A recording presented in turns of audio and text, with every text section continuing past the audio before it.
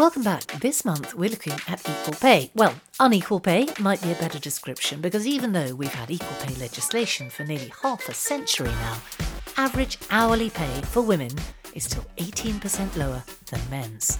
Now, obviously, this canyon has not gone unnoticed for the past 47 years. Far from it. Various attempts have been made to close it, and we covered the last one 4 years ago. That was 2 years into the coalition government's Think Act Report initiative. If you remember, that plan, rather optimistically, urged employers to voluntarily publish their gender pay gap. Here's a clip from the podcast we made about it at the time. Jo Swinson was Equalities Minister back then. We're delighted that so far 55 employers have signed up to the initiative, and that's now covering more than 1 million people within the workforce. 1 million employees, but what have we got? 29 million people employed in Britain right now, so we've got a long way to go on this, haven't we? Well, we certainly do need to do more on this, and I think... And they certainly did need to do more. Think Act Report did not do the job. Now we have new legislation targeting the pay gap, and this time it has some teeth. Government has felt that the voluntary route has been tried and has failed. The Think Act initiative was, an attempt to try and encourage employers to provide more transparency over gender pay. They had high hopes for it, didn't they? But it just didn't work. No, I think the uptake was very, very low. And coupled with a stubbornly high gender pay gap of nearly 14%, I think government probably felt enough was enough, and there had to be a bit more of a sort of a nudge, a hard nudge to get employers to take this agenda really seriously. It's no exaggeration to say that Sheila Wilde knows pretty well everything about gender pay. She spent 27 years with the Equal Opportunities Commission leading their work on gender equality. She then moved to the newly created Equality and Human Rights Commission to lead on equal pay and age, and after leaving there, she set up a website called Equal Pay Portal. Its aim is simple: to help people get their heads around equal pay and the pay gap. I've been working on gender pay gap issues for almost 40 years. So she's charted every step of the road that's got us to where we are now. We got to this point originally 1970. I wasn't working on it in 1970. I do. That seems unlikely. I do stress that. But does she believe that mandatory gender pay reporting will succeed where other government action has failed? One of the problems with Think Act Report was it was entirely voluntary and nobody followed up on it. So people just didn't get on board with it? People just didn't get on board with it. This is a very different initiative.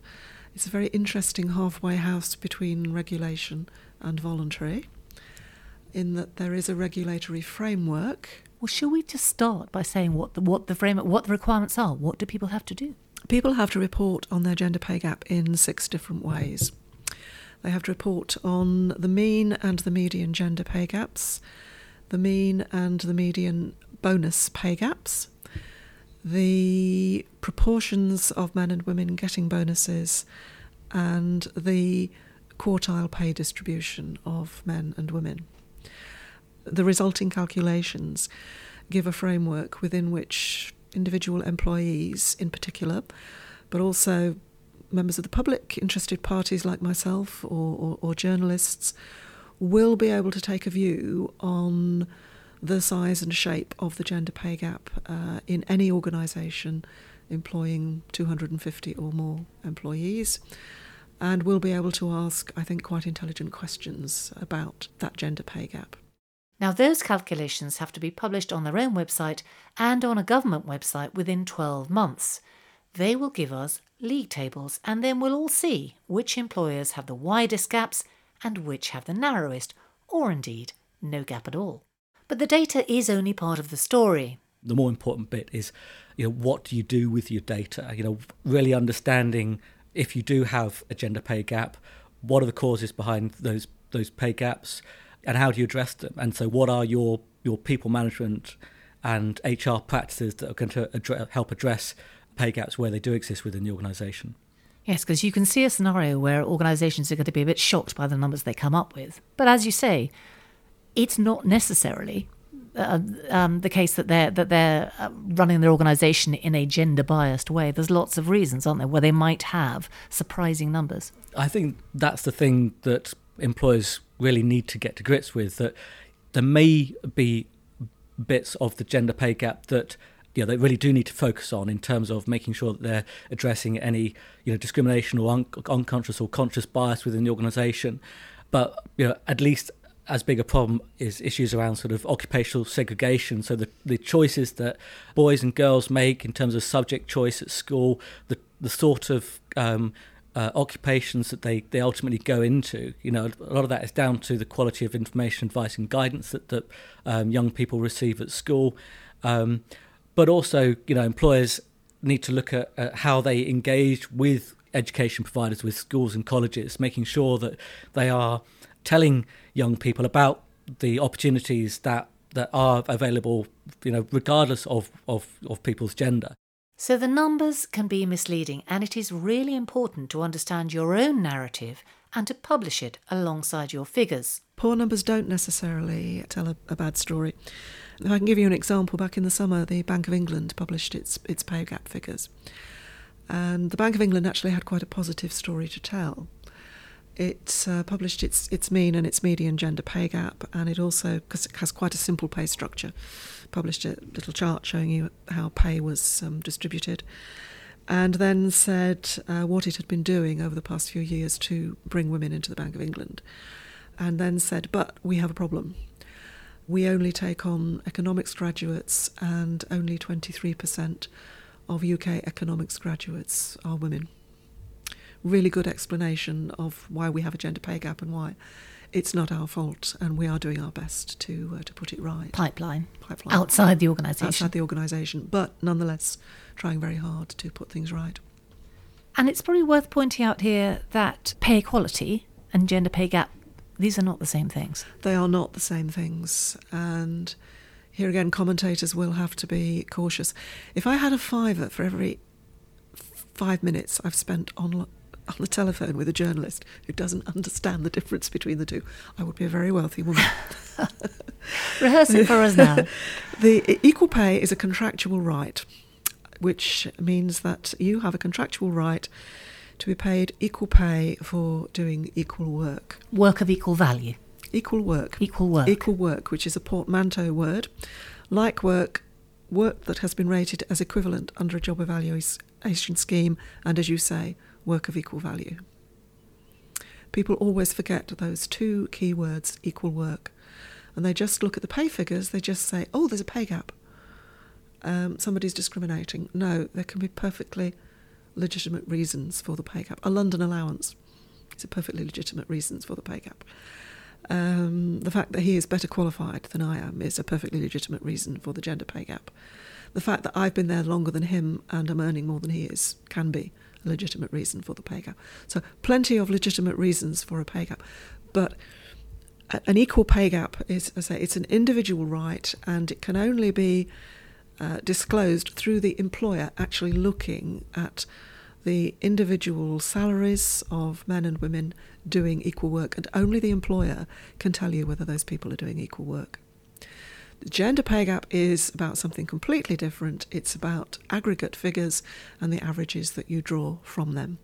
And it's much bigger. The gender pay gap includes the unequal pay gap, but the unequal pay gap is actually quite a small component of that much larger gender pay gap. And looking at the gender pay gap won't necessarily tell you whether you are paying equally. It can't possibly tell you. Do you think people understand that? No. Is that going to be the big problem here? That could potentially be the big problem, and that is another reason for encouraging organisations to include a narrative account of what they're doing so that they can set the context. There are certain high-risk indicators. So, for example, if you have a high mean gender pay gap and a high median gender pay gap and a high bonus gaps, then you really ought to take a long, hard look at your pay system and check that there's nothing discriminatory about it. That's not to say that you have got a discriminatory pay system, only that you are at risk of having one, and it would be a good idea to take a deeper look at it. So even for people who think they understand these issues, it's complex, isn't it? And this is an opportunity for them to really dig into what exactly is going on within their own organisations. One of the key points I'm making when I'm talking to organisations about the introduction of this and encouraging them to prepare for it is that you have got to understand your own gender pay gap. Because if you don't understand your organisation's own gender pay gap, you cannot expect the outside world to understand it. So although it's not mandatory to publish a narrative, the hope is that the system will be self-regulating and that organisations will, if only to avoid their gender pay gap being interpreted more negatively than perhaps it should be. Unless employers publish that narrative alongside their numbers, then there is a real risk to them that, if the local press gets hold of that data in isolation and an employer hasn't explained, well, actually, that's because we've got a high proportion of people in IT roles, and that, that actually, if you look at the economy, that men are much more likely to be, taking up those sorts of jobs. So it's not necessarily an issue that, specific to us as an organisation. That might be part of the reason why you have across the organisation a gender pay gap. So those sorts of explanations are really, really important, so that you can explain where you do have a justifiable pay gap, and compared to one which is based on discrimination, and acknowledge where you do have one that's but based of course on absolutely call out and acknowledge where there are issues where you need to improve your practices and address bias within the organisation. The intention is that this will bring about change because employers risk reputational damage if they're seen to have a substantial pay gap. But what if they don't play ball? And what if they don't publish their figures? Will anything happen? If the government chooses to name and shame people who don't report at all on their gender pay gap, then the reputational damage could be quite considerable. Can you see the government doing that? I can, now that they've started to do it on the national minimum wage. But I'm choosing my words carefully here. You will notice I said those who choose not to report at all. Yes. My question mark is over those who partially report. So they give the data to the government but they don't put it on their websites? Or, no, I think more likely is that they report on their mean and median gender pay gaps but they don't report on their bonus gaps. And then someone will have to do some investigating to find out whether, in fact, they haven't reported on their gender bonus gaps because they don't give bonuses, or because they're choosing not to report on their gender bonus gaps. Okay, so this is a resource-heavy system. This is a resource-heavy Will it system. happen? Well, I don't know. That's the big unknown. But there is a further section in there in that a failure, and I don't know what is meant by a failure. Let's assume it's a failure to report at all. Does amount to a breach of the Equality Act 2010, and that does mean that the Equality and Human Rights Commission could potentially take action against you. Sheila has written the CIPD Guide on Gender Pay Reporting. It is free for members and you can get it on the CIPD website. And what will that tell people? It will summarise what the regulations require you to do. It will tell you why these regulations have come about, because that's something I found people want to know. Again, that's a difference between this and previous initiatives. There is something quite different about this one, and people want to know why it's happening. It's happening because we, the public, are increasingly asking questions about pay. We've got an appetite for pay transparency. We want to know why men and women are earning different rates of pay. It's a big issue for the economy, and that really is the government's interest in this. I think no disrespect to the government's commitment to equality, which I don't question, but I do think this is more of an economic issue for the government than an equalities issue. It's been estimated that there'll be a huge amount of benefit to UK GDP if we could close the gender pay gap. And I think that's what the government is keen on. It'll also explain the history of the gender pay gap, the lessons we can learn from that, and the calculations you'll need to do before you do your mandatory calculations. And then we will look at what the regulations actually mean. So if you get your median gender pay gap figure, if you get your mean bonus figure, what do they actually tell you?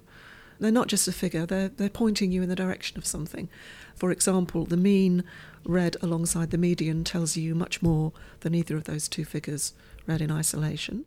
And then, perhaps most importantly of all, it will help you figure out how to tackle your pay gap if you do have one. So when we've had pay reporting for a few years, things could start to get interesting.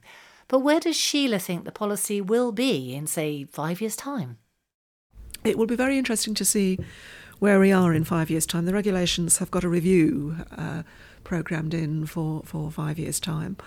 On a worst-case scenario, the whole thing could be scrapped. I think that would be disastrous, and I hope it doesn't happen. A much more likely scenario is that some adjustments are made to the calculations. So there may be some tweaking. There may be some tweaking. There is almost certain to be a reduction in the threshold. The current threshold is 250 or more. For the public sector, for some parts of the public sector, it's already 150 because of the public sector equality duty. In Scotland, they've already reduced it to 20. Right. So my guess is that it will come down from 250 to 150. Employers can get ahead of the game by understanding their own data, formulating a message and getting to work on practical measures to tackle their pay gap. The reporting deadline is April next year, but Sheila warns there is plenty of work to do and real legal and reputational risk for those who don't get it done. More positively, she believes we have finally arrived at a great moment. It's a huge opportunity. One of the things I like best about it is, for the first time ever, all employers are in this together. If you employ more than 250 employees, whether you're in the private sector, the voluntary sector, or the public sector, you have to do this. And that's the first time we've been in that position. There'll be more on this on the CIPD website, Sheila's Essential Guide to Gender Pay Reporting, a fact sheet and a webinar to get you right up to speed with everything you need to know. Thanks for listening. Join us again next month.